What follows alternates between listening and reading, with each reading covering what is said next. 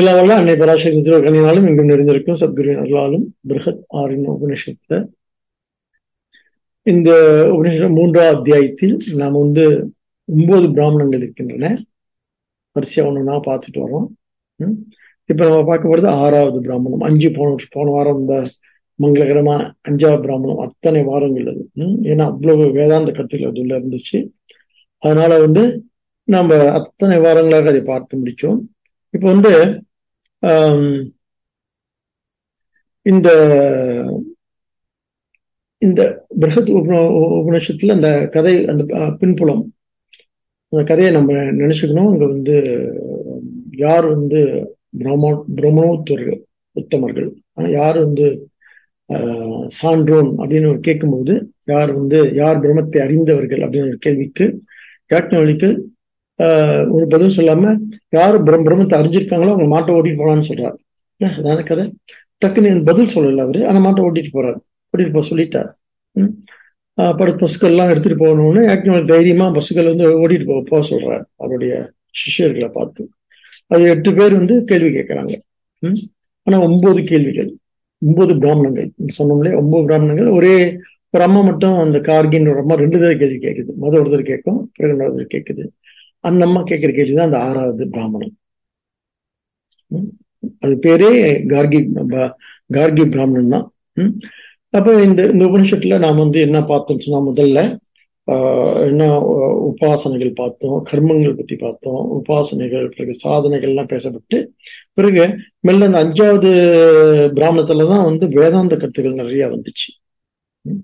எல்லாத்து வரிசையா நாம எப்பொழுதுமே ஒரு முழுமையான வாழ்க்கை அப்படின்றது ஒன்னொன்னா தாண்டி வர்றதுதான், கடந்து வர்றதில்லை. ஒன்னும் எதையும் நம்ம பைபாஸ் பண்ண முடியாது. அப்ப வாழ்க்கை நமக்கு ஒரு விதமா என்ன சமைஞ்சிருக்கு அப்படின்னு சொன்னா, ஒரு விதமா நமக்கு சம்பவிச்சிருக்கு அப்படின்னு சொன்னா, இந்த வாழ்க்கையை எப்படி நாம உள்வாங்கிக்கிறது அப்படின்றதுக்கு ஒரு பயிற்சி தான் இந்த வேதாந்தம். வேதாந்தம் அப்படி சொன்னா எல்லாத்தையும் விட்டு விலகி போடுறது அப்படின்ற ஒரு தப்பான அபிப்பிராயம் இருக்கு. அப்படியே இல்லை. நம்ம அடையக்கூடிய லட்சியத்தை இந்த வாழ்க்கை இந்த வாழ்க்கையில அடையறதுக்கு அது ஒரு வழிகாட்டி, அப்படி புரிஞ்சுக்கணும். பொதுவாக வேதாந்தத்தை என்ன சொல்றாங்கன்னா, வேட்கை விட்டவனுக்கே வேதாந்தம் அப்படின்ற மாதிரி சில கடுமையான கருத்துக்கள்லாம் வேதாந்தத்தை பத்தி இருக்கு. அப்படி இல்லாம இந்த வாழ்க்கையின் மூலமாக நம்ம அடையக்கூடிய லட்சியத்தை எப்பொழுதுமே மனசுல வச்சுக்கிட்டு அந்த பயணம் அதை நோக்கி பயணமா இருக்கணும்ன்றதுதான் இங்க உள்ள சஜஷன். இதுதான் ஆலோசனை சொல்றாங்க. இந்த குருமார்கள்லாம் எதையும் விட்டு விலகி ஓடணும் அப்படின்லாம் ஒன்றும் சொல்லல. இந்த வாழ்க்கை எப்படி நமக்கு சம்பவிச்சிருக்குன்னு சொன்னா அதுதான் நம்ம பிராரப்தம் சொல்றோம் இல்லையா? இப்படி இப்ப நம்ம பிறந்ததே என்னன்னா அது ஒரு பிராரப்தம் சொல்றோம். இப்படி ஒரு வாழ்க்கை, இப்படி ஒரு வசதி, அல்ல இப்படி ஒரு நாடு, இல்ல இப்படி ஒரு குடும்பம், இப்படி ஒரு சுத்தி இருக்கிறவங்க, இதெல்லாம் அமையுது அப்படின்றது, இந்த சுற்றுச்சூழல் அமையுதுன்றது அதுதான் பிராரப்தம்னு சொல்றோம். இல்ல இதை நாம நிர்ணயிக்க முடியாது. அப்புறம் இந்த சஞ்சிதம் ஆகாமயம்லாம் ஒரு பக்கம் இருக்கட்டும், அதெல்லாம் அனுமானங்கள் தான். நம்ம கையில உள்ள பறவை என்னன்னு சொன்னா, கையில உள்ள பறவை எது அப்படி சொன்னா இந்த வாழ்க்கை பிராரப்தம் தான் கையில இருக்கு. ஆனா அந்த பிராரப்தத்தை அந்த அப்ப அங்க ஒரு அழகான கேள்வி சுவாமி கேட்டிருக்காங்க இன்னைக்குள்ள பாடத்துல. அப்புறம் போய் படிச்சு பாருங்க அந்த பாடத்தை. அற்புதமான கேள்வி. என்ன கேட்டிருக்காங்கன்னா, என்ன சொல்லியிருக்காங்க அப்படின்னு சொன்னா, இந்த பிராரப்தம் தான் நமக்கு என்ன இருக்கு, என்ன ஃப்ரீ வில் இருக்கு. we can exercise the free will. நம்ம ஃப்ரீ வில்ல சஞ்சீதத்திலேயோ அல்ல ஆகாமயத்திலோ எக்ஸசைஸ் பண்ண முடியாது. நான் பிராரப்தத்துல நம்ம சொல்றோம் இல்லையா, விதியால் மதியை மாத்தலாமா, மதியால் விதியை மாத்தலாம்னு சொன்னா நாம அதை ஏறக்குறை இப்படி அப்படி மாத்தி அமைச்சுக்கலாம். நம்முடைய முயற்சியின் காரணமாக தெய்வத்தால் ஆகாதெனினும் முயற்சி தன் மெய்வருத்த கூலி தரும்னா, தெய்வம்னா பிராரப்தம்னு அர்த்தம். வாங்கி வாழ்க்கைன்னு அர்த்தம், கொண்டு வந்ததுன்னு அர்த்தம் இல்லையா? அதான் தெய்வம். தெய்வங்க நிலைக்கணும்னு சொல்றாங்க, தெய்வங்க எழுந்தருளணும் அப்படின்னு சொல்றாங்க. ஏன்னு சொன்னா, நம்ம பிராரப்தத்துல என்னென்ன புண்ணியங்களுக்காக எழுந்தருளிட்டோம். ரொம்ப கஷ்டமா இருக்கு. இந்த புண்ணியங்கள் எழுந்தருளுனா இந்த கஷ்டத்தை ஒரேடியா அனுபவிக்காம கொஞ்சம் நான் தகிச்சுக்குவேனே, கொஞ்சம் நான் தாங்கிக்குவேனே. அதனால இறைவா அந்த புண்ணியங்களை கொஞ்சம் அட்ஜஸ்ட் பண்ணு, ரொம்ப வலி தாங்கல எனக்கு. என்ன பண்ணணும், எனக்கு இந்த பிராரப்தத்துல ஒரு ஒரு அளவு புண்ணியங்கள் இருக்கும் இல்லையா, அதை இப்படியே விழித்தெழுந்து என்னை காப்பாற்று அப்படின்னு தான் தெய்வம். இந்த புரிதல்லாம் இருக்கு இல்லையா, நம்ம தத்துவத்துக்குள்ள போகும்பொழுதுதான் இந்த மாதிரியான ஆழமான புரிதல்லாம் ஏற்படும் நமக்கு. தத்துவத்துக்குள்ள போகலன்னு சொன்னா ஏதோ ஒரு தெய்வம் விருப்பப்பட்டா நமக்கு வந்து அருள் பாலிக்கும், விருப்பப்படாட்டி அருள் பாலிக்காது. அது கையில இருக்கு, அது கையில் இல்லை, நம்ம கையில இருக்கு, நம்ம முயற்சியில் இருக்கு, நம்முடைய உழைப்பில் இருக்கு, நம்முடைய தீவிரத்துல இருக்கு அப்படின்ட்டு சொல்ல வர்றதுதான் பிராரப்தம். அங்கதான் நம்ம ஃப்ரீவில், ஃப்ரீவில்னா தன்னிச்சை இல்ல, தன்னிச்சையா நம்ம செயல்படுறதுக்கு. அப்ப எது நமக்கு இடம் கொடுக்கணும், பிராரப்தம் இடம் கொடுக்குது. பிராரப்தம் நமக்கு வந்து இடம் கொடுக்குது. ஆக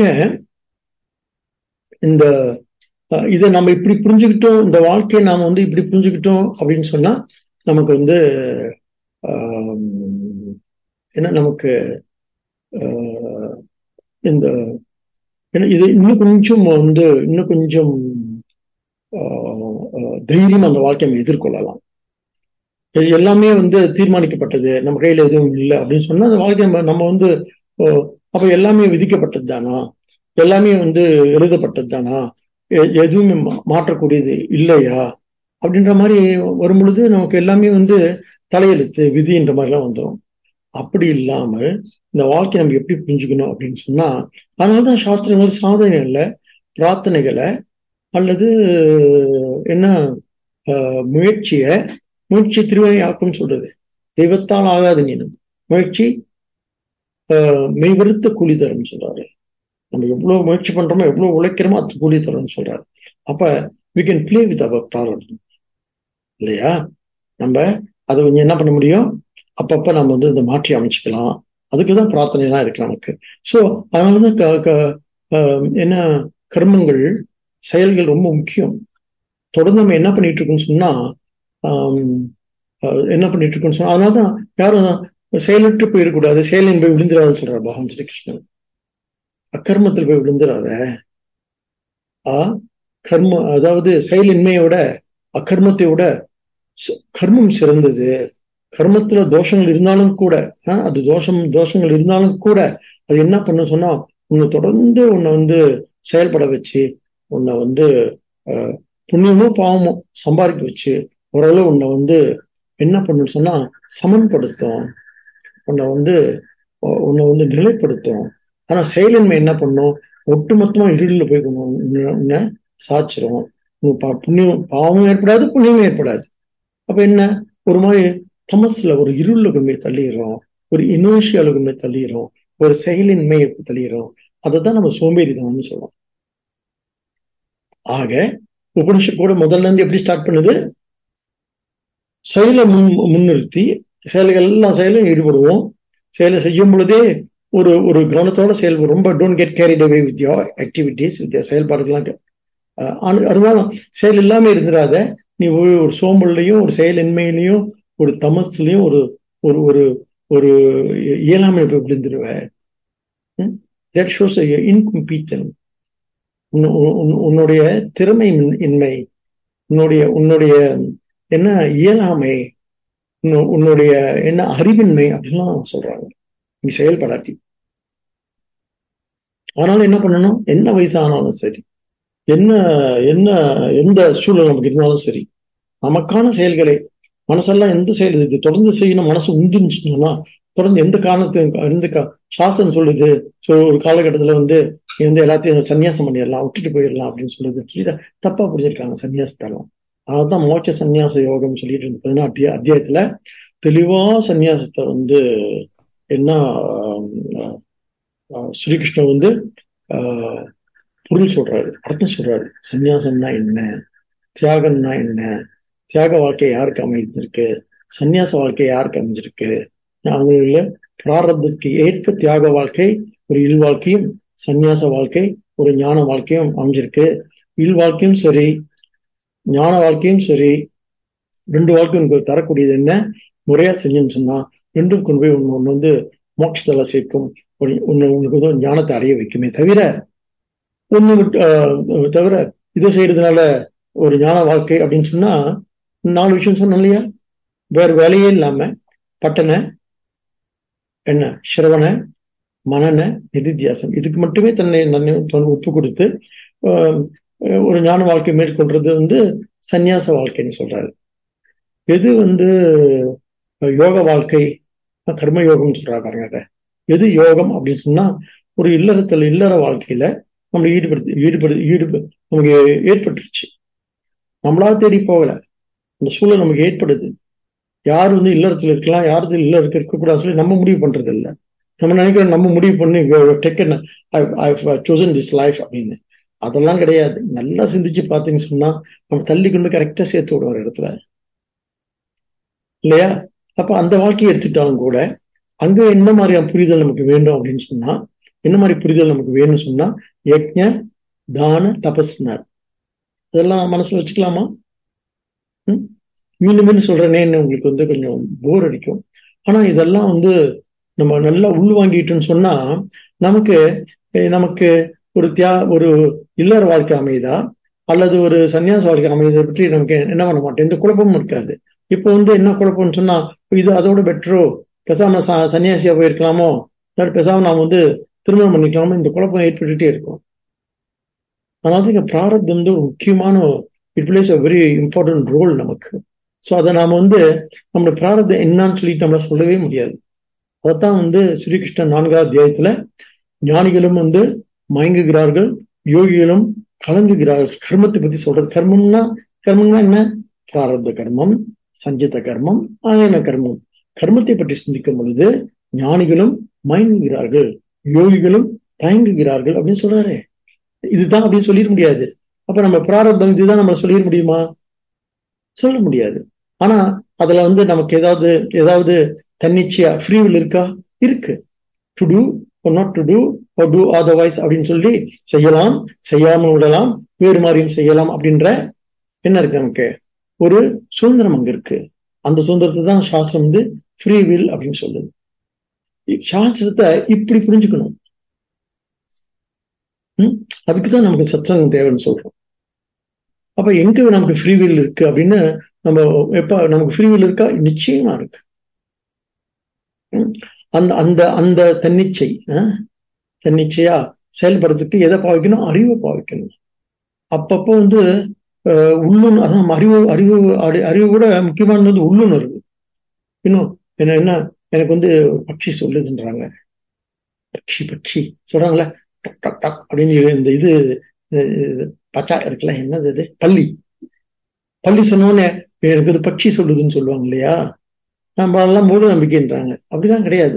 நம்ம மனசுக்குள்ள ஒரு உள்ளுணர்வு அதான் மனப்பட்சின்னு இதுக்கு பேரு. என்ன பட்சி? மனப்பட்சி. ஒரு உள்ளுணர்வு சொல்லு, இதை செய்ய சரியா இருக்குன்னு சொல்லுவாருங்க. டக்குன்னு செஞ்சிட வேண்டியதுதான். சோ இந்த மாதிரி இதெல்லாம் யாருக்கு சித்திக்கும் அப்படின்னு சொன்னா, யாரெல்லாம் சென்சிட்டிவா தொடர்ந்து தன் உள்ளுணர்வை வளர்க்கக்கூடியது. அப்ப உள்ளுணர்வை வளர்க்கக்கூடியது எதுன்னு சொன்னா சாதனைகள்னு சொல்றாங்க. எது என்ன உள்ளுணர்வு தான் என்னன்னு சொன்னா, நம்முடைய வேல்யூ சிஸ்டம் இருக்கு இல்லையா, நம்முடைய குணங்கள் இருக்கு இல்லையா, நம்முடைய எல்லா பண்பு நலன்கள் இருக்கு இல்லையா, அதுல வளர்ந்துக்கிட்டே போறது. அன்புல வளர்றது, பாசத்துல வளர்றது, அல்லது உண்மையில வளர்றது, தயையில வளர்றது. அப்ப எப்பொழுதெல்லாம் நம்முடைய வேல்யூ சிஸ்டம் இப்படி வளர்ந்துகிட்டே போதோ, இப்ப நம்ம மனப்பட்சி ரொம்ப வேகமா வேலை செய்யணும்னு சொல்லுவாங்க.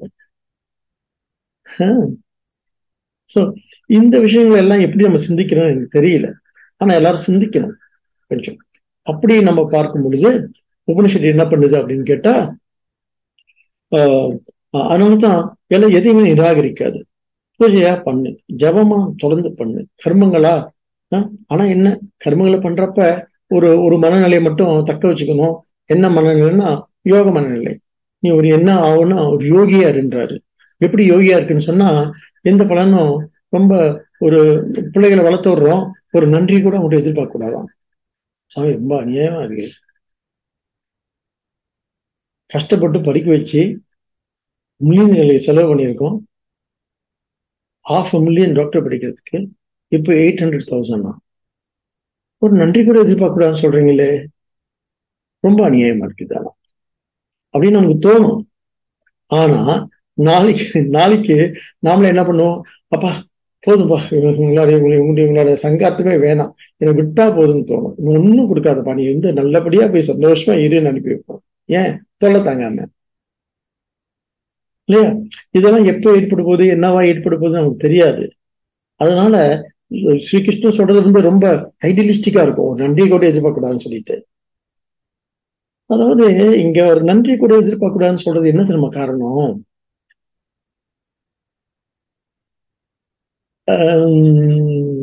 ஈகோ காரணம். ஈகோன்னு சொன்னா பாருங்க, ஐ ஃபீல் இம்பார்ட்டன்ட். உங்க குடும்பத்தில் பாருங்க, ஒரு ஒரு நம்ம ஒரு முக்கியமானவங்களை, இவங்க முக்கியமானவங்க தோணும். இவங்க அமுக்கியம், அவ்வளவு முக்கியம் இல்லை, இவரு ரொம்ப முக்கியம். அப்ப நமக்கு நிறைய பேர் முக்கியமானவங்க இருக்காங்க, இல்லையா? முக்கியமானவங்க இல்லாம போறதுக்கு அதான் யோகம். சுவாமி, எனக்கு நான் கணவன் மனைவி, மனைவி எனக்கு ரொம்ப முக்கியம், கணவன் எனக்கு ரொம்ப முக்கியம், 2 குழந்தைங்க தான், 2 குழந்தை எனக்கு ரொம்ப முக்கியம். அது இது வேற யாரும் மட்டும் சொல்ல மாட்டாங்க. நான் சொல்லி பாக்குறேன், எடுபடுதான்னு பார்ப்போம். எடுபடாத சிரிக்கின்னு தான் ஏசுறாங்க.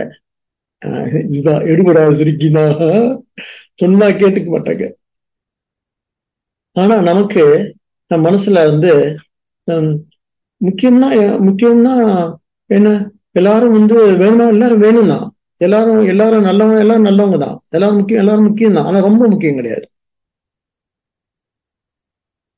எல்லாரும் நல்லவங்க தான், ஆனா ரொம்ப நல்லவங்களாம் கிடையாது. அவங்களுக்கு ஒரு நேரம் வரும்போது டக்குனு உங்கள்கிட்ட வந்து பிரிஞ்சிருவாங்க, பள்ளின்னு சொல்லுவாங்க. அதுக்கு நம்ம தயாரா இருக்கணும். இல்ல இவ்வளவு முக்கியமா நினைச்சுமே, வாழ்க்கையின் ஒளிவிளக்கே நீங்கள் தானே. ஆமா, இல்ல இவர்தான் சொல்லி வைக்கிறாருங்க. அப்புறம் நமக்கு ஏமாற்றமா இருக்கு. என் வாழ்க்கையின் என்ன என்ன ஏற்றி வைத்த தீர்வமே நீங்க தானே, அஞ்சு பேர் தேவம். அதனால இந்த மாதிரி சென்டிமெண்ட்ஸ் எல்லாம் இருக்கு இல்லையா, அந்த சென்டிமெண்ட்ஸ் எல்லாம் இடம் கொடுக்காம ஒரு ஒரு ஒரு ஒரு நிலை ஒண்ணு இருக்கு. அதுக்கு பேர் தான் ஞானம்ன்றது. கஷ்டமா இருக்குல்ல கேட்க. வர வர சுவாமி இப்படியே பேசிட்டு போனீங்கன்னா நாங்க எங்க போய் நிக்க போறோம்னு தெரியல. இல்ல சும்மா வாங்கி வச்சுக்கோங்க மனசுல, அவர் போட்டு பார்ப்போம், உங்க வாழ்க்கையில சூழல் வரும்ல, நிச்சயம் வரும். அப்ப இந்த வார்த்தை நம்ம உதவி செய்யும். ஓ ஆமா, உபனிஷத் அன்னைக்கு சொன்னிச்சு, சரியாதான் இருக்கு, நம்ம தான் எதிர்பார்த்துட்டோம், நம்ம தான் அவர் ரொம்ப முக்கியம்னு கருதிட்டோம். இல்ல அப்படியே கருத வச்சுட்டாரு அவரு, ஏன்னா அவர் ரொம்ப முக்கியமா நினைச்சிட்டாரு அவரை. யாராவது நம்ம முக்கியமா தோணுச்சுன்னு சொன்னா அவங்க தங்களை பத்தி முக்கியமா நினைச்சு வச்சிருக்காங்கன்னு அர்த்தம். 2 பேர் மேலேயும் குறை இருக்கான். அப்ப அப்படி இல்லாம எப்படி இருக்குன்னு சொன்னா, நமக்கு நமக்கு தொழில் கவிதை என்ன பாருங்க பாரதி, ஒரு நிமைப்பொழுதும் சோராதிருத்தல். நமக்கு தொழில் கவிதை அப்படின்னு சொன்னா, நமக்கு நம்முடைய அறம் என்ன அப்படின்னு கேட்டா, இந்த இந்த ஞானத்தை அடையிறது ஒருமை அப்படின்னு சொன்னாரு. ஒருமை ஞானம் இதுக்கு பேரு. ஒருமையில் இருத்தல் அப்படின்றதுக்கு பேரு. ஒருமையில தியானம் ஒரு அர்த்தம் இருக்கு. ஒருமையுடன் திருமலரின் நினைக்கின்ற உத்தமத்தை உருவன்னு சொல்றாரு. ஒருமையில தியானம்னு ஒரு அர்த்தம் இருக்கு.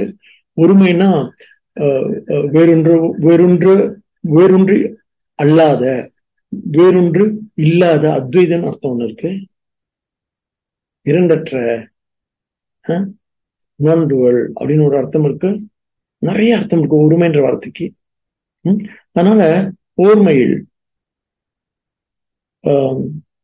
பாஞ்சாலிய வந்து துகில் உரியும் பொழுது அவன் ஓர்மையில் இருந்தாலும் சொல்லுவார் கம்பர். ஓர்மைன்னா என்ன? ஓர்மைன்னா அவள் வந்து என்ன அத்வைத நிலையில இருந்தா, தியானத்துல இருந்தான்னு அர்த்தம்.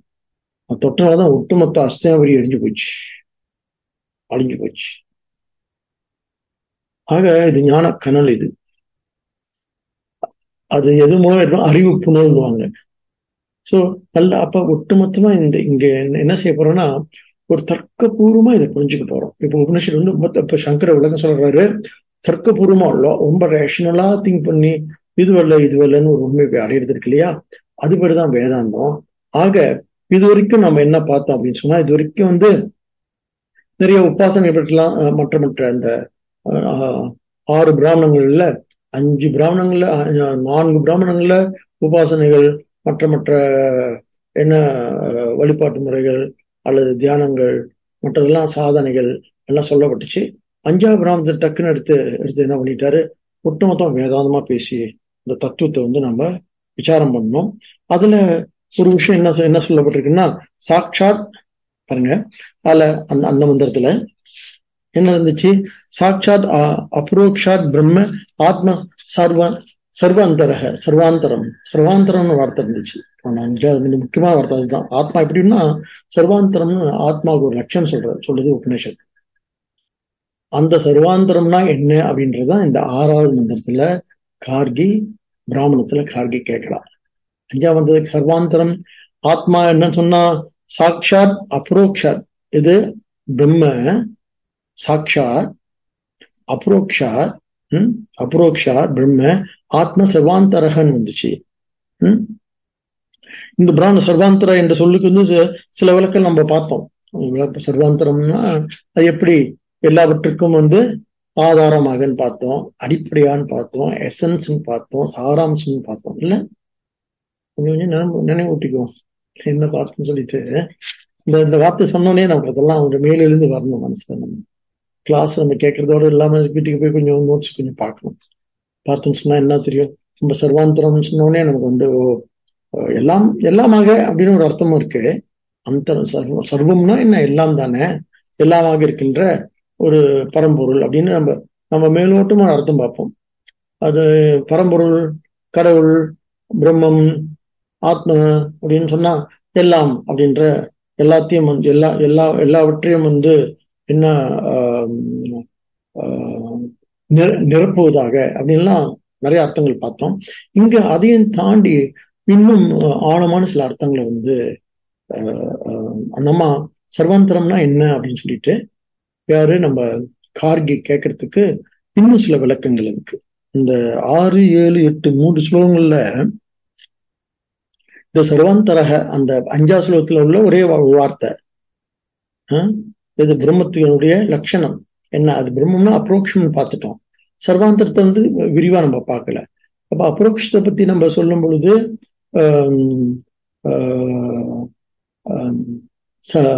சர்வாந்தர வார்த்தைக்கு இன்னும் கொஞ்சம் ஆழமான அர்த்தங்கள் எதுவும் உண்டா, அப்படிதானா, அந்த உலகம் அப்படிதான் இருக்கா, அந்த உலகம் முழுவதும் அது நிறைஞ்சிருக்கா, உலகத்தோட சாராம்சம் எது, பிரம்மன்னு சொல்லணும். இந்த உலகத்துடைய எசன்ஸ் என்ன, சாராம்சம் என்ன அப்படின்னா பிரம்மம் சொல்றோம். அந்த பிரம்மம் சர்வாந்தரம்னு எப்படி சொல்ல முடியும் அப்படின்னு சொல்லிட்டு கார்கி கேள்வியோட வரா. இந்த கேள்விக்கான பதில யாக்ஞவல்கியர் இந்த 6வது பிராமணத்துல பிறகு முடிக்கல. அவரு முடிச்சு 7வது பிராமணத்திலையும் அப்புறம் 8வது பிராமணத்துல அப்படி முடிக்கிறார். 3 பிராமணத்திலையும் இந்த விஷயம் இங்க சிந்திக்கப்படுது. ஆந்தரக பொதுவா அந்தரம், ஆந்தரம்னா அந்தரம்னா அந்தர்னா உள்ள, பஹிர்னா வெளியில்ல, அந்தர் ஜோதி, பஹிர் ஜோதி, பிரத்யக் ஜோதி, பராத்பரக, ஆத்ம ஜோதி, சுயம் ஜோதி, ஜோதி ஜோதி, ஷோஸ்மிகம் ஒரு மந்திரம் இருக்கு இல்லையா. இப்ப அந்தர்னா என்ன, உள்ளன்னு ஒரு அர்த்தம், நமக்கு தெரிஞ்ச அர்த்தம், பொதுவான ஒரு அர்த்தம். அங்க இருந்து ஸ்டார்ட் பண்ணுவோம். ஓகே, இதுக்கு பேர் தான் விசாரம்னு பேரு. சரி, இப்ப அந்தர் அப்படின்னு சொன்னா ஆந்தரகனா உள்ளே இருப்பது. பொதுவாக உள்ளே இருப்பது எப்படி நம்ம புரிஞ்சுக்குவோம், நமக்குள்ள கூட என்ன சொல்லுவோம், அந்தராத்மான்னு சொல்லுவோம். ஆத்மாங்கிறது உள்ள இருக்கு, எங்க உள்ள இருக்கு, உடம்புக்குள்ள இருக்கு சொல்லுவோம் இல்லையா. பிரத்யக் ஆத்மான்னு அதுக்கு ஒரு பேரு கீதையில கேட்டிருக்கோம்ல. வார்த்தையெல்லாம் நான் மீண்டும் சொல்றேன். ஏன்னு சொன்னா to get familiarise with the technical words. இந்த கலைச்சொற்கள், வேதாந்த கலைச்சொற்கள், பரிபாஷை இருக்கு இல்லையா, அந்த பாஷையை நம்ம நல்லபடியா வாங்கிக்கணும். அப்ப டக்குன்னு நம்ம அடுத்து பேசும் பொழுது ஓ இதானா அப்படின்னு தெரியும். அந்த வார்த்தை சொன்னோடனே ஒரு அர்த்தம் அப்படி மனசுல மேலிருந்து வரணும். அப்பதான் ரியல் உபனிஷத் ஸ்டூடெண்ட்ஸ் நம்ம. ஆக இங்க இப்ப ஆந்தரக சர்வாந்தரக்கு அர்த்தம் என்னன்னு கேட்க போறா கார்கி. இப்ப கதை அப்படிதான் போயிட்டு இருக்கு. இந்த மந்திரத்துல எத்தனாம் மந்திரம் இது, இந்த கார்கி பிராமணத்துல ஒரே மந்திரம் தான் இருக்கு. அதஹைனம் கார்கி இந்த மந்திரம் பாருங்க. அதஹைனம் கார்கி வாச்சான வாச்சா வாச்சக் நவி. அவருக்கு இன்னொரு பேர் வாச்சக் நவி. பப்ரச்ச யக்ஞ வாழ்க்கிய இதி ஹோவாச்ச. யக்ஞ வாழ்க்கை வந்து கேட்டாராம். அப்ப யக்ஞ சொல்றாராம், யதிதம் சர்வம் அப்சு அப்சு ஓத்தம் ச புரோத்தம் ச. இந்த ஓத்தம் ச புரோத்தம் ச அப்படின்ற வார்த்தை ரொம்ப முக்கியமான வார்த்தை. இந்த இந்த அதுக்கு அர்த்தம் தான், அதுக்கு அர்த்தம் நம்ம பார்க்க போறோம். கஸ்மின் கலு ஆப ஓதஸ்ச புரோதஸ்சேதி வாயோ கார்கீதி கஸ்மின் கலு வாயு ஓதஸ்ச புரோதஸ்ச இதி. அதாவது இதான் மந்திரம். முழு மந்திரத்தை பிறகு பார்ப்போம். இப்ப வந்து நம்ம கார்கி மந்திரத்தால நம்ம உள்ளீடு பார்ப்போம், எசன்ஸை பார்ப்போம். பொதுவாக இதுல என்ன சொல்லப்பட்டிருக்கு, என்ன கேட்கறாங்க, நம்ம என்ன கேட்கறாங்க, யாக்ஞவல்கியர் அவர் என்ன பதில் சொல்றாரு அப்படின்றத பார்ப்போம். அப்ப ஆந்தரம்னா என்ன அர்த்தம் தான் கேட்கிறா ஆக்சுவலிக்கு. அது எதனால் நெய்யப்பட்டிருக்கு, எதனால் வந்து கட்டப்பட்டிருக்கு, எதனால் வந்து கோர்க்கப்பட்டிருக்கு அப்படின்னு அர்த்தம். அதுக்கு அந்த அர்த்தம் என்னன்னா, எதனால வந்து இந்த ஒட்டுமொத்த உலகம் நெய்யப்பட்டிருக்கு. ஒரு துணி இருக்கு இல்லையா, துணி வந்து நூலால் வந்து நெய்யப்பட்டிருக்கு. அப்ப நூல் எதனால் ஆக்கப்பட்டது? நூல் வந்து ஒரு சட்டை இருக்கு, சட்டை துணியால் தைக்கப்பட்டது இல்லையா, தைக்கிறது இல்ல. தைக்கிறது அப்படின்றது இன்னும் கொஞ்சம் ஸ்தூலமா இருக்கு இல்ல. நூல் போட்டு தைச்சிடலாம் மிஷின்ல வச்சு. ஒரு சட்டை துணியால் தைக்கப்பட்டிருக்கு. துணி எதனால் நெய்யப்பட்டிருக்கு அப்படின்னா நூல்களால் நெய்யப்பட்டிருக்கு. நூல் வந்து எதனால் வந்து கோர்க்கப்பட்டிருக்கு, சேர்க்கப்பட்டிருக்குன்னா பருத்தியால சேர்க்கப்பட்டிருக்கு. பஞ்சு எதனால வந்து ஆக்கப்பட்டிருக்குன்னா பருத்தியால் ஆக்கப்பட்டிருக்கு. பருத்தி எதனால் வந்து உருவாக்கப்பட்டிருக்குன்னா பூமியால் உருவாக்கப்பட்டிருக்கு. அப்படிதான் கதை போவோம்.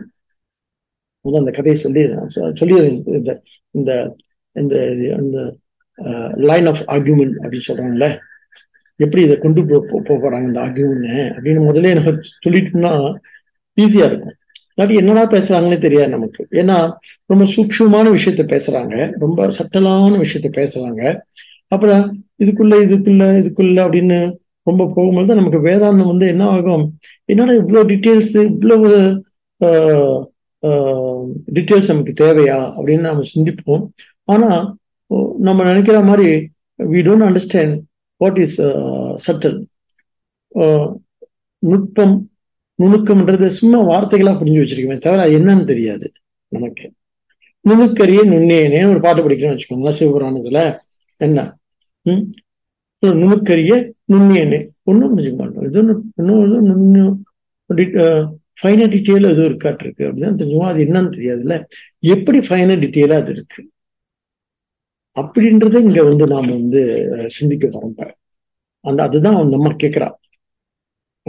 அப்ப பொதுவா இந்த எப்படி அது ஆந்தரமா இருக்கு உள்ள, அந்தர்னா உள்ளன்றதுல. அப்ப உள்ளன்றது நம்ம எப்படி புரிஞ்சு வச்சிருக்கோம், இந்த உடம்புக்குள்ள அப்படின்னு புரிஞ்சிருக்கோம் இல்ல. ஆத்மா உயிர் எங்க இருக்குன்னு உடம்புக்குள்ள இருக்கு. அது என்ன, அது ஒரு யூகம் தான், அது வந்து ஒரு தெளிவு கிடையாது. இப்ப தெளிவா புரிஞ்சுக்கணும் என்ன பண்ணணும். இப்ப வந்து பானை இருக்கு, பானைக்குள்ள என்ன இருக்கு, தண்ணி இருக்கு இல்லையா. அப்ப அந்த ஆந்தரகன்னா உள்ள என்ன இருக்குன்னா தண்ணி இருக்குன்னு அப்படி ஒரு வகையா நம்ம புரிஞ்சுக்கணும். அது ஒரு வகை. பானையில என்ன இருக்குன்னா, பானையில என்ன இருக்கு, களிமண் இருக்கு. அதுவும் அதுலதான் இருக்கு. அதோட உள்ளீடா இருக்கு. உள்ள இருக்கிறது வேற, உள்ளீடா இருக்கிறது வேற இல்ல. உள்ள இருக்கிறது வேற, அது பாருங்க ஸ்தூலமா இருக்கு, தண்ணி இருக்கு தெரியுது. உள்ளீடா இருக்கிறது என்ன, களிமண், மிருத் இல்ல, மிருத் இல்ல. அதுதான் வந்து களிமண் தான் வந்து அது உள்ளீடா இருக்கு, பானையாவே இருக்கு இல்லையா. இப்படி அந்த உள்ளீடை புரிஞ்சுக்கிறது, உள்ள இருக்கிறது புரிஞ்சுக்கிறது இல்ல. நாம எப்படி புரிஞ்சிருக்குன்னா, நமக்கு உயிர் வந்து நமக்கு உள்ள இருக்குன்னு நினைச்சிட்டு இருக்கோம், ஒரு நாள் போயிருதுன்னு நினைக்கிறோம் இல்ல. இதான் தப்பான புரிதல் ஆத்மாவை பற்றி. அப்ப இந்த தப்பான புரிதலை சரியாக்குறதுக்கு நமக்கு என்ன வேணும் அப்படின்னு சொன்னா முறையான விசாரம் வேணும். விசாரத்துக்கு என்ன வேணும்னா முறையான தர்க்கம் வேணும். தர்க்கத்துக்கு என்ன வேணும் சொன்னா முறையான மொழி வேணும். அந்த மொழியை நமக்கு உருவாக்கி தருவது உபனிஷத். ஓகேவா? இப்ப ஃபாலோ பண்றோமா? ஓகே, சரி. இப்ப நமக்கு ஒரு மொழி கிடைச்சிருக்கு. இந்த மொழியின் மூலமா இந்த வார்த்தைகளை நான் உள்ள போய் பார்க்க போறோம். அப்ப இங்க எதை பத்தினா சாட்சாத் அப்ரோக்ஷாத் பிரம்ம ஆத்ம சர்வாந்தரக அப்படின்னு தானே. இந்த சர்வாந்தரம்னா என்னன்னு அங்க பார்க்க போறோம். அத அப்படி சொல்லும் பொழுது அது எப்படி இருக்கு நம்ம புரிஞ்சுக்கணும் அப்படின்னு சொன்னா, இப்ப நமக்கு உடம்புக்குள்ள இருக்கிற உயிர் மாதிரி புரிஞ்சக்கூடாது. உடம்புக்குள்ள உயிர் தான் இருக்குன்னு ஒரு யோகம் தான்.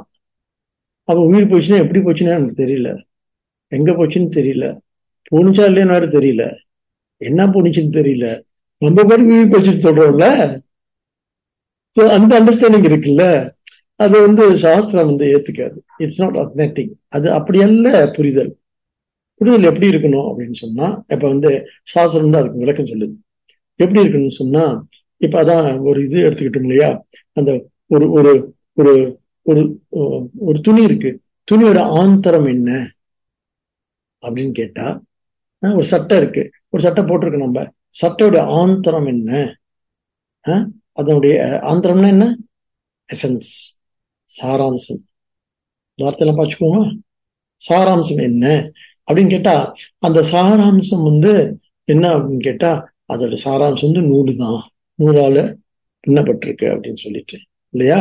அந்த நூல் நம்ம துண்டுலாம் பார்ப்போம்ல, துண்டு நூல் தான் பின்னிருப்பாங்க. சில லேசா அந்த துண்டு இருக்கு பாருங்க, அது துண்டுன்னு சொல்ல முடியாது.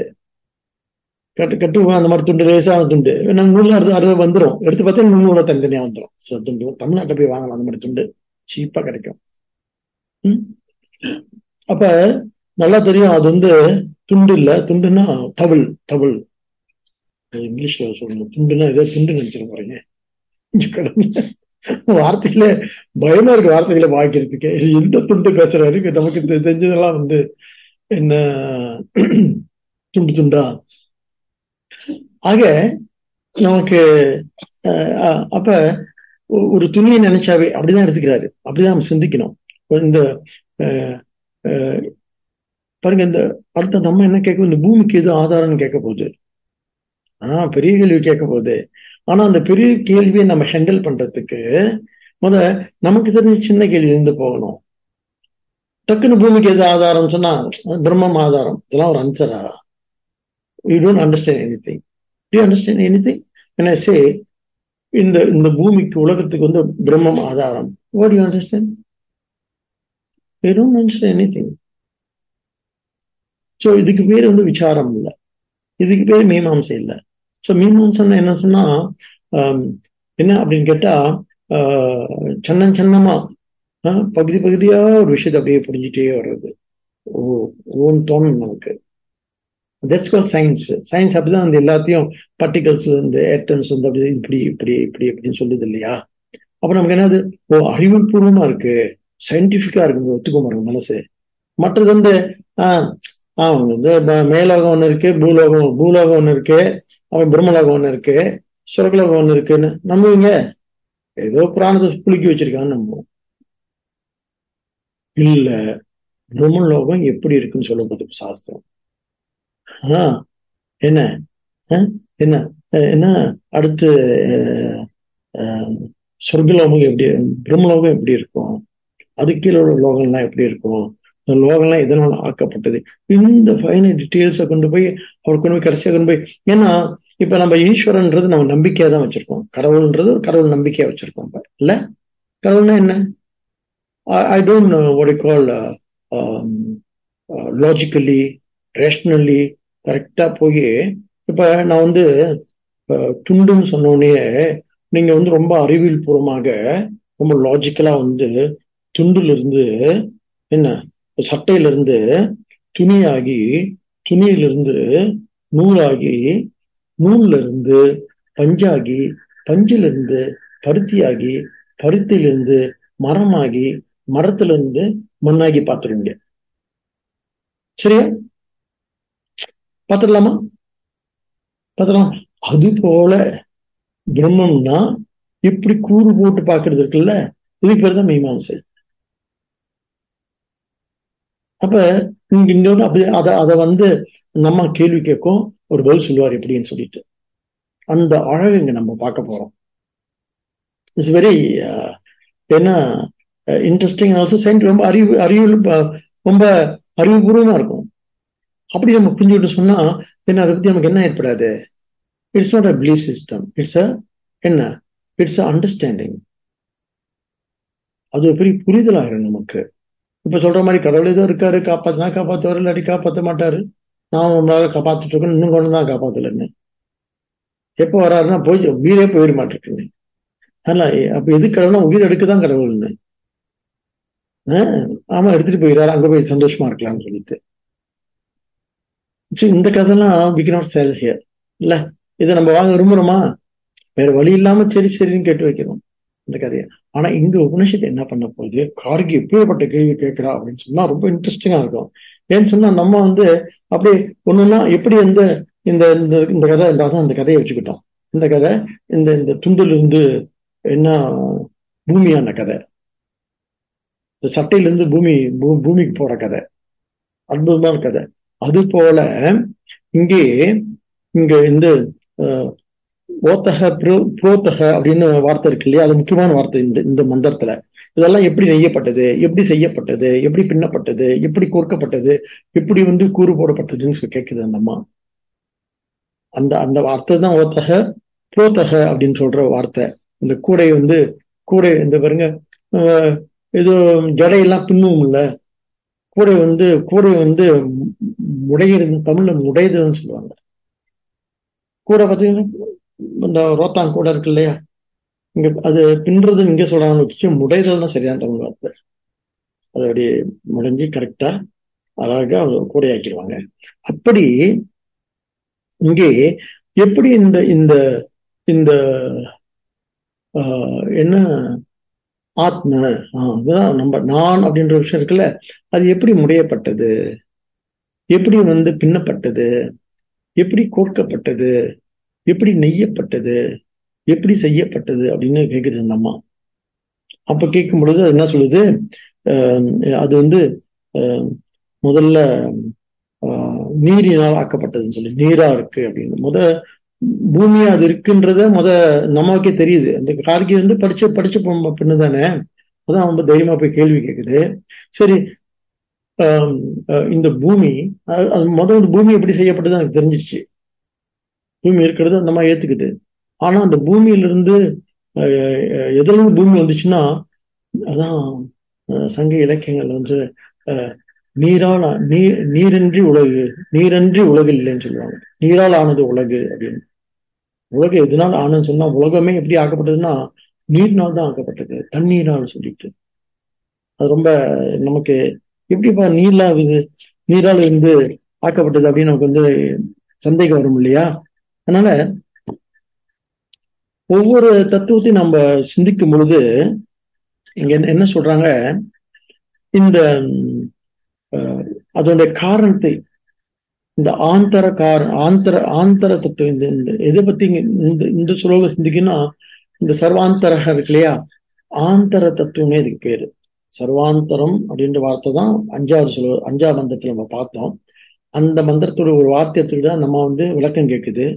மற்றதுக்கு பிரம்மம்னா பரோட்சம் அபரோட்சம் எல்லாம் சொல்லிட்டீங்க, சர்வாந்தரம் சொன்னீங்களே, சர்வாந்தரம்னா என்ன அப்படின்னு கேட்கும் பொழுது, சர்வாந்தரம் அப்படின்னா உண்மையான அர்த்தம் சொன்னா அது ஆதாரம்னு அர்த்தம். ஆதாரம்னா காரணம் அர்த்தம். நம்ம காரண பிரம்மம்னா என்ன அர்த்தம், உபாதான காரணம் ஆயிரும். பாத்தீங்க, கேட்ட மாதிரி இருக்குல்ல. உபாதான காரணம் நிமித்த காரணம் சொல்லியிருக்குமே.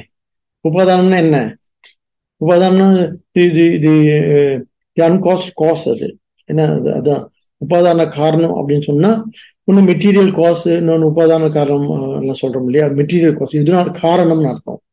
இது காரியமா இருக்கு, உலகம் வந்து காரியமா இருக்கு, அப்ப பின்னால ஒரு காரணம் இருக்கு, இதுக்குனாலும் ஒரு காரணம் இருக்கும்.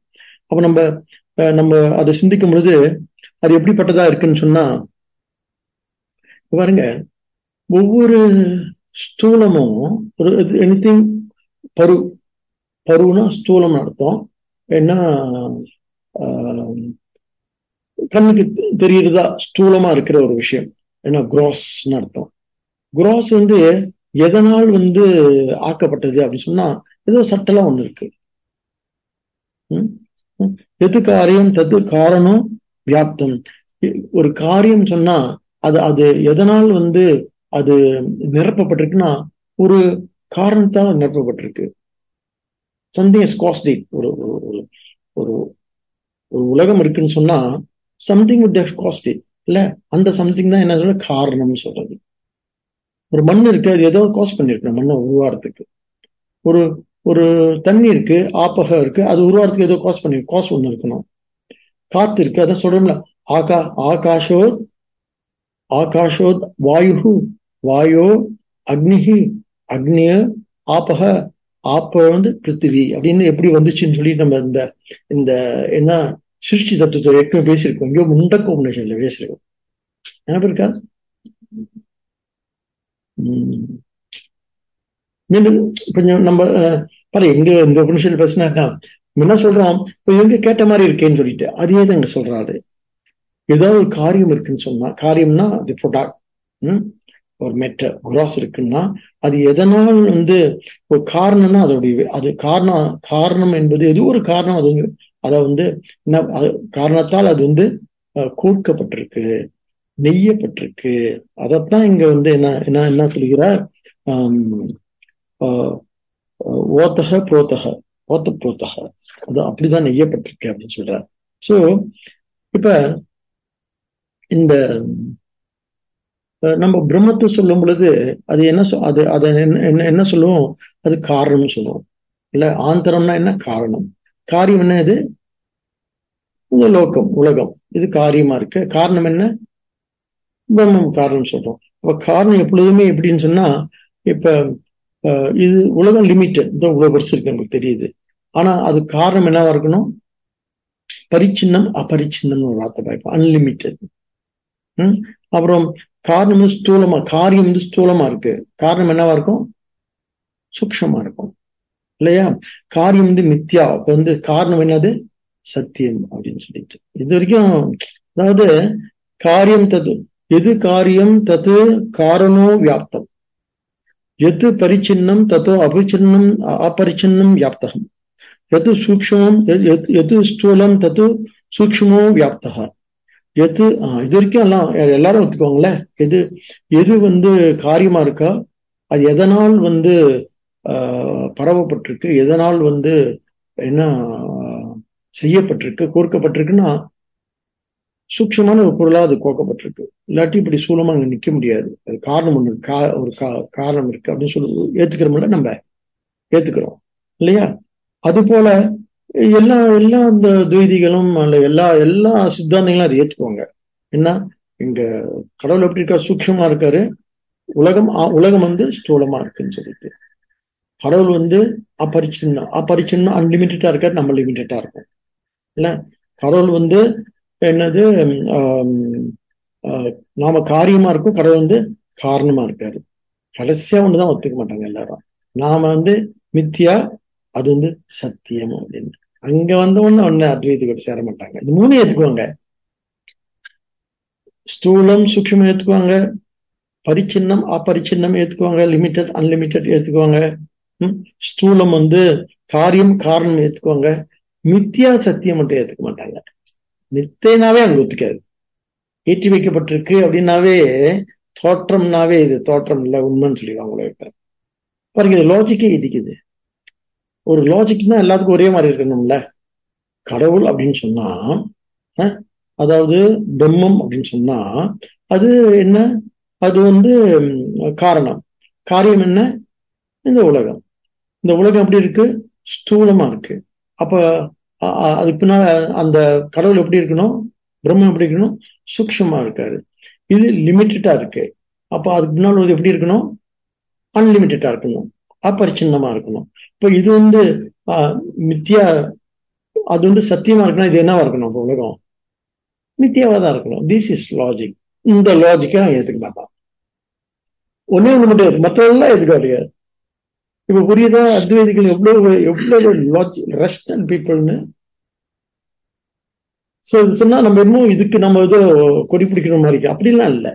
Just you go by logic and reasoning. இது புரியுதா? இது ஒரு அத்வைதிக்கு, ஒரு வேதாந்தத்துக்கு இது புரிஞ்சாகணும். இட்ஸ் நாட் தட் நம்ம இதை புரிஞ்சுக்கிட்டு நம்ம போய் எல்லாத்துக்கிட்டும் போய் என்ன பிரவச்சனம் பண்றதுக்கு இல்லை, எல்லாத்துக்கிட்ட போய் கன்வின்ஸ் பண்றதுக்கு இல்லை, நம்ம புரிஞ்சுக்கணும். ஏன்னு சொன்னா இதை நீங்க மித்தியான்னு அறியற வரைக்கும் நமக்கு சம்சாரம் போகாது, துக்கம் போகாது, விருப்பு வெறுப்பு போகாது, முக்கியம் அமுக்கியம் போகாது. அதான் முக்கியம். இங்க பேச்சு என்னது முக்கியம் சொன்னோம் இல்லையா? சில பேர் எனக்கு முக்கியம், சில விஷயங்கள் எனக்கு முக்கியம், சில உறவுகள் எனக்கு முக்கியம் சொல்லணும்ல. அப்ப முக்கியத்துவம் ஈகோ ஆடுது. Because it encourages, it enlivens my ego. Because I feel important. I feel special. இல்ல, நான் ரொம்ப ஸ்பெஷல் அவங்களுக்கு, அவங்க ரொம்ப ஸ்பெஷல் எனக்கு. இந்த வார்த்தை வந்துட்டாவே நமக்கு அத்வைத சித்திக்காதான். ரொம்ப கஷ்டம் இல்ல உறவுல இதெல்லாம். உண்மை நேராக கையை உறவுல வச்சுட்டீங்க சாமி. ஆனா சில உண்மைகள் இப்போதைக்கு ஒரு கருத்தா, ஒரு ஞானமா நம்ம கிட்ட இருக்கட்டும். அப்புறம் அந்த ஞானம் என்னவாகும்? அந்த ஞானம் சமயக் ஞானமா, முழுமை ஞானமா நம்ம அடையிறதுக்கு நம்ம அட்லீஸ்ட் அப்படி ஒண்ணு இருக்குன்னு முதல்ல தெரிஞ்சுக்கணும். அப்புறம் அதுக்கான முயற்சி எல்லாம் நம்ம பண்ணுவோம். ஓ இல்ல, நம்ம நம்ம முக்கியம் நினைக்கிறதுக்கும் நமக்கு தெரியலன்னு சொன்னா எப்பேற்பட்ட அறியாமை இது. நம்ம என்ன நினைச்சிட்டு இருக்கோம்? என்ன நீங்க சரியா கவனிக்கல, நான் எவ்வளவு முக்கியமான ஆள் தெரியுமா, நான் ஒரு சன்னியாசி ஆகும், போச்சு, அவ்வளவுதான். என்ன ஸ்பெஷல் தென்? அவன்தான் சன்னியாசிகள்லாம் எதுக்கு எடுத்தாலும் என்ன என்ன பண்ணிடுறாங்க, அஃபைன் ஆயிடுறாங்க. என்ன சரியா கவனிக்கல, எனக்கு உட்கார நாக்களி கொடுக்கல, என்ன நிக்க வச்சுட்டாங்க, எனக்கு போர்வ பார்த்தல. எல்லாருக்கும் சேர்த்து சொல்றேன், கிரகஸ்தர் மட்டும் இல்ல. ஒரு வீட்டுக்கு போறோம், நம்ம வான்னாடி சரியா போச்சு, எல்லாத்தையும் வான்னு நம்ம வரவே சொல்லவே இல்லை. அப்ப எல்லா இடத்துலயும் இந்த ஈகோ நீட்டிட்டு நிக்கி இல்லையா? சரி போனோமா வந்தோமா அப்படின்னு இருக்க முடியல நம்மளால. ஏன்னு சொன்னா அந்த வாழ்க்கையை கொண்டாடக்கூடியவங்களா இருக்கும். நம்ம கொண்டாடக்கூடியது இன்பமே என்னாலும் துன்பம் இல்லைன்னு இதை கொண்டாடுறாங்க. நான் அதை புறக்கணிக்க சொல்லல. அது எது சார்ந்தது அப்படின்னு சொன்னா, அந்த வாழ்க்கை எது சார்ந்ததுன்னு சொன்னா அது அது நம்முடைய இந்திரியங்கள் சார்ந்தது.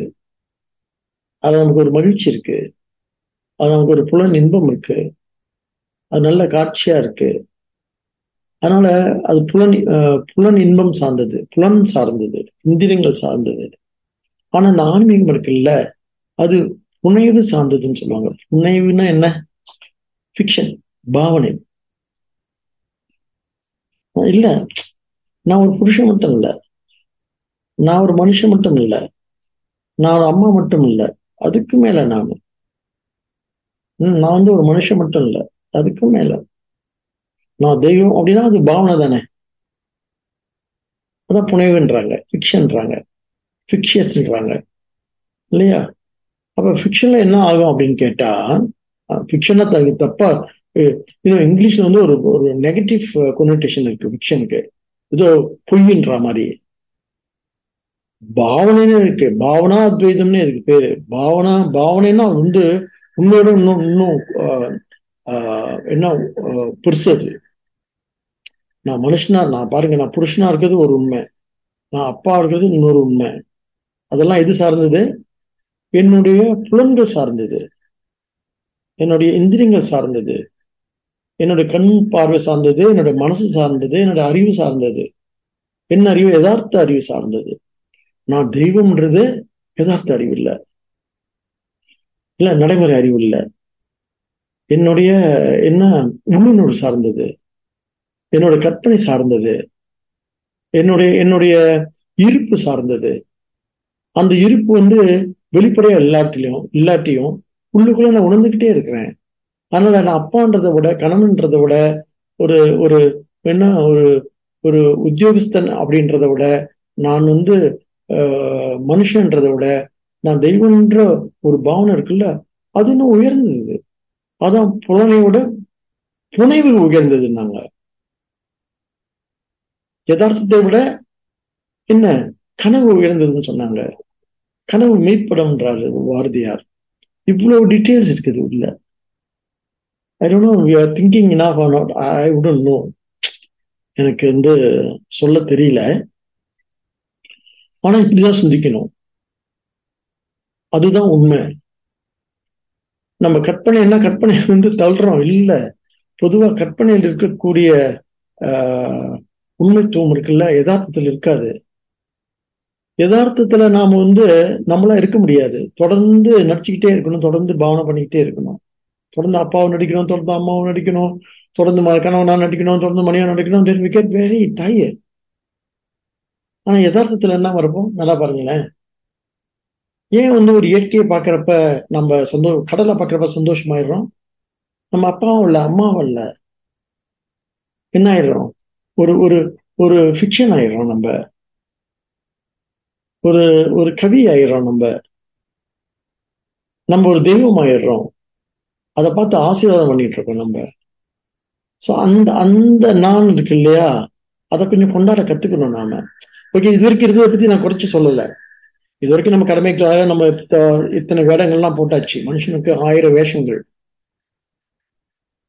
நம்ம கடமைக்காக ரொம்ப பொறுப்பா நிறைய வேஷங்கள்லாம் போட்டு எல்லாத்தையும் நாம வந்து என்ன பண்ணிருக்கோம், திருப்திப்படுத்திருக்கோம், எல்லாத்தையும் சந்தோஷப்படுத்திருக்கோம், எல்லாத்தையும் வந்து என்ன சுகப்படுத்திருக்கோம். அந்த அதை பற்றி எந்த விதமான என்ன குறை ஒன்றும் இல்லை. ஆனா நான் சுகமா இருக்கேனா, நான் சுகவாசியா அப்படின்னு ஒரு கேள்வி என்னை வந்து தொந்தரவு பண்ணிக்கிட்டு இருக்கு. அப்படிப்பட்ட ஒரு தொந்தரவு இருக்கு இல்லையா, அது ரொம்ப ஆன்மீகமானது. அதுதான் இந்த ஸ்பிரிச்சுவல், ரொம்ப ரொம்ப ஆன்மீகமானது.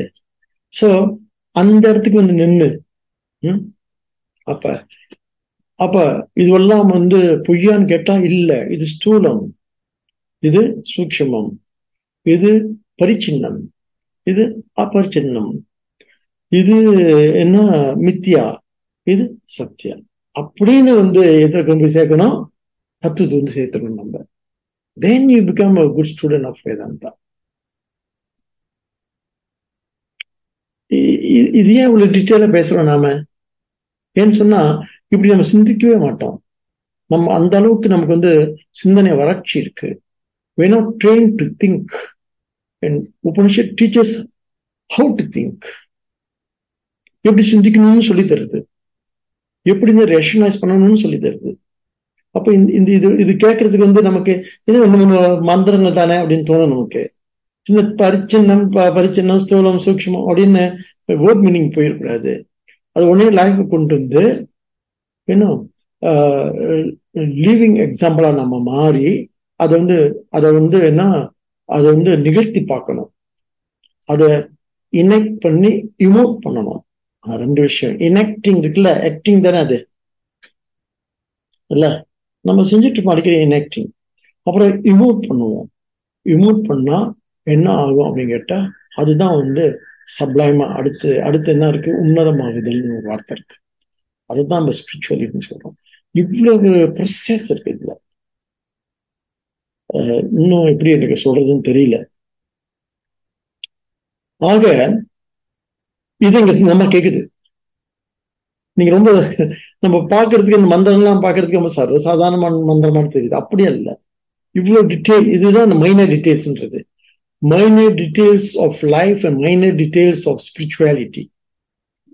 ஆன்மீகத்தின் வந்து நுண்ணிய நுட்ப தகவல்கள், நுட்பமான தகவல்கள் இதெல்லாம். இப்படி கேள்வி கேட்டு நம்ம என்ன சொல்லுது, அப்ப நாமெல்லாம் என்ன அப்படின்னு கேட்டா, அப்ப நம்மளே நிச்சயமா ஒரு முடிவு வந்துருவோம். இது மித்தியா, அது சத்தியம், இது பரிச்சின்னம், என்ன வரையறைக்கு உட்பட்டது, அது அபரிச்சின்னம், இது என்ன காரியம், அது காரணம். அப்படிப்பட்டதுதான் என்ன ஆந்தரம் என்று அர்த்தம் சொல்றாரு சங்கர். அவ்வளவு அர்த்தம் சொல்றாரு.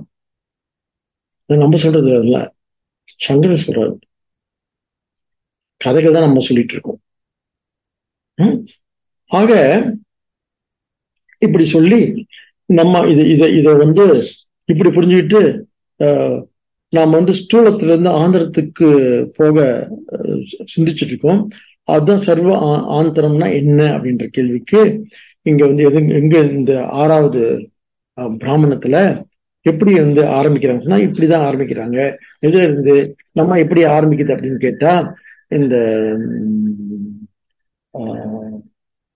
நீரில் என்ன பூமியை பத்தி சொல்லுது. அது நமக்கு தெரியுது, பூமி இருக்கு.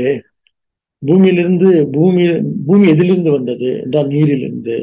நீர் எதிலிருந்து வந்தது அப்படின்னு சொன்னா வந்ததுன்னு கேக்குது. நீர் அக்னியிலிருந்து.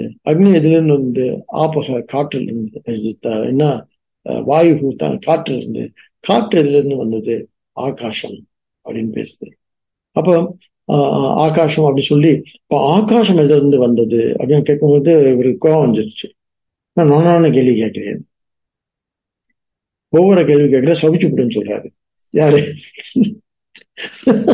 யாரு நம்ம பேசிக்கிட்டு இருக்கோம், ஒண்ணுன்னு சொல்லணும். நீ இடையில வந்து எது வந்தது அது வந்ததுன்னு சொன்னா அப்புறம் எனக்கு கோவம் தான் வரும். அப்படின்னு என்ன சப்ஜெக்டே ஆகிடுச்சு டக்குனு. அப்படிதான் முடியுது இந்த ஆறாவது நம்ம மூணு பார்க்க போறோம். இது வெரி இன்ட்ரெஸ்டிங் ஸ்டோரி இது. அது ஏன்னு சொன்னா 6வது பிராமணம் இப்படி முடிஞ்சிட்டு 7வது பிராமணத்துல இருந்து 6வது பிராமணம் எக்ஸ்டென்ஷன் தான் 7வது பிராமணம். 7வது பிராமணத்துடைய எக்ஸ்டென்ஷன் 8வது பிராமணம். ஆனா ஒரே ஆந்தரம்னா என்னன்னா மூன்று பிராமணங்களும் இந்த ஆந்தரம் சர்வாந்தரகா அப்படின்ற வார்த்தைக்கு அர்த்தம் காணுது, சொல்லுது. அப்ப என்ன சொல்றாரு, இங்க என்ன சொல்லுதுன்னு பாத்துருவோம், அப்புறம் மந்திரத்துக்குள்ள நம்ம போகும். மெதுவா இந்த மூணு பிராமணங்களும் ஒரு என்ன சொல்லுது அந்த கதையை பார்த்துருவோம். அப்புறம் நம்ம go into the mantras in detail. இப்ப என்ன கதை அப்படின்னு சொன்னா, இந்த சூக்ஷ்ம தத்துவம், இந்த என்னவா இருக்கு, இது ஆகாசமா இருக்குன்னு சொன்னார் இல்லையா, வருஷா போயிட்டு நீரா பூமியா இருந்து என்ன பிருத்திவி, ஆபக, அதுக்கு மேல அக்னிஹி, அதுக்கு மேல வாயு, அதுக்கு மேல ஆகாசம் அப்படின்னு போய் எல்லாம் போய் சொல்லிடுவாரு. சொல்லிட்டு அதுக்கு மேல என்ன இருக்கு அப்படின்னு கேட்கறப்பதான் அவர் என்ன சொல்றாரு, ஷடா அப்படின்னு. இல்ல அவர் சொல்றாரு, நம்மளாம் சொல்றோம். அவர் சொல்றாரு, நீங்க எடுத்துக்கிட்டு எதுவும் சொல்லுவீங்களா சுவாமி? நான் சொல்ல, அவரே கோவப்பட்டுறாரு. எல்லை மீறி போகின்றாய் அப்படின்னு. இதே ஒருத்த வாய்க்கிறாரு. அப்புறம் பாப்பா அந்த மந்திரத்துக்குள்ள போய் எல்லை மீறுகின்றாய் அப்படின்னு. இது இந்த பார்வதி பத்தி சிவபெருமான் கேட்கிற மாதிரி இடிச்சு விடுன்னு சொன்னார் இல்லையா, அப்படி இடிச்சு விட்டாரு. இந்த கதையெல்லாம் ரொம்ப இன்ட்ரெஸ்டிங். அந்த கதையெல்லாம் எல்லாம் கனெக்ட் பண்ணி பேசலாம். பட் பாடத்தை பார்த்துருவோம், அப்புறம் எல்லா கதைக்கும் போவோம். ஏன்னா கதையோடு சேர்த்து சொல்லாடி இந்த சப்ஜெக்டே எடுபடாது. ஆக இங்க என்ன சொல்றது அப்படின்னு. சரி, இந்த 7வது பிராமணத்தை என்ன சொல்றாங்க, சரி கடைசியா ஆகாசம் சொன்னாங்க இல்லையா, ஆகாசத்துக்கு மேல என்ன இருக்கு, ஆகாசம் எதனால் ஆனது, எதனால் நெய்யப்பட்டது, எதனால் செய்யப்பட்டது, எதனால் கோர்க்கப்பட்டது அப்படின்னு கேட்டா அங்கதான் பிரம்மலோகம்னு வார்த்தை வரும். பிரம்மலோகத்தை பத்தி இன்ட்ரோடியூஸ் பண்றாங்க. அப்ப பிரம்மலோகம்னா யாரு வந்துருவாங்க, ஹிரண்ய கர்ப்பன், ஈஸ்வரன் எல்லாம் வந்துருவாங்க இல்லையா. அப்ப ஈஸ்வரன் எதனால் செய்யப்பட்டது ஒரு கேள்வி வரும் பாருங்க. அப்ப என்னது, ஹிரண்ய கர்ப்பம் எதனால் செய்யப்பட்டது இவெல்லாம் அப்ப 8வது மந்திரத்துல தான் சொல்லுவாரு. பிராமணத்துலதான் இதெல்லாம் அக்ஷர பிராமணம் சொல்லி, அக்ஷர பிரம்மம். இப்ப நண்பருக்கு அக்ஷரன்ற வார்த்தை என்ன, அழியாத பிரம்மம், அல்லது க்ஷரம்னா வார்த்தை இருக்கு, வார்த்தைகளால் சொல்ல இயலாது. ரெண்டு அர்த்தம், ரெண்டும் ஒரே அர்த்தம் தான் பாருங்க. ஒன்று அழியாதது, ஒன்று வார்த்தைகளால் சொல்ல வல்லாதது. அந்தர்யாமி என்ன அப்படின்னு கேட்ட கேள்விக்கு நிர்குண தத்துவம், அக்ஷர பிரம்மம் அப்படின்னு ஒரு பதில் வரும் 8வது மந்திரத்துல. 6வது ஸ்டார்ட் பண்ணி 8வது பிராமணம் வரைக்கும் இதை பத்தி பேசப்படுது. இதுதான் நம்முடைய என்ன சிலபஸ், நம்முடைய என்ன சிலபஸ் இதுல இருந்து அப்படி டெவலப் பண்ணிட்டு போறோம் நாம. அது முதல்ல அப்ப இந்த 6வது மந்திரத்துல ஹைனம் கார்கி அப்படின்ற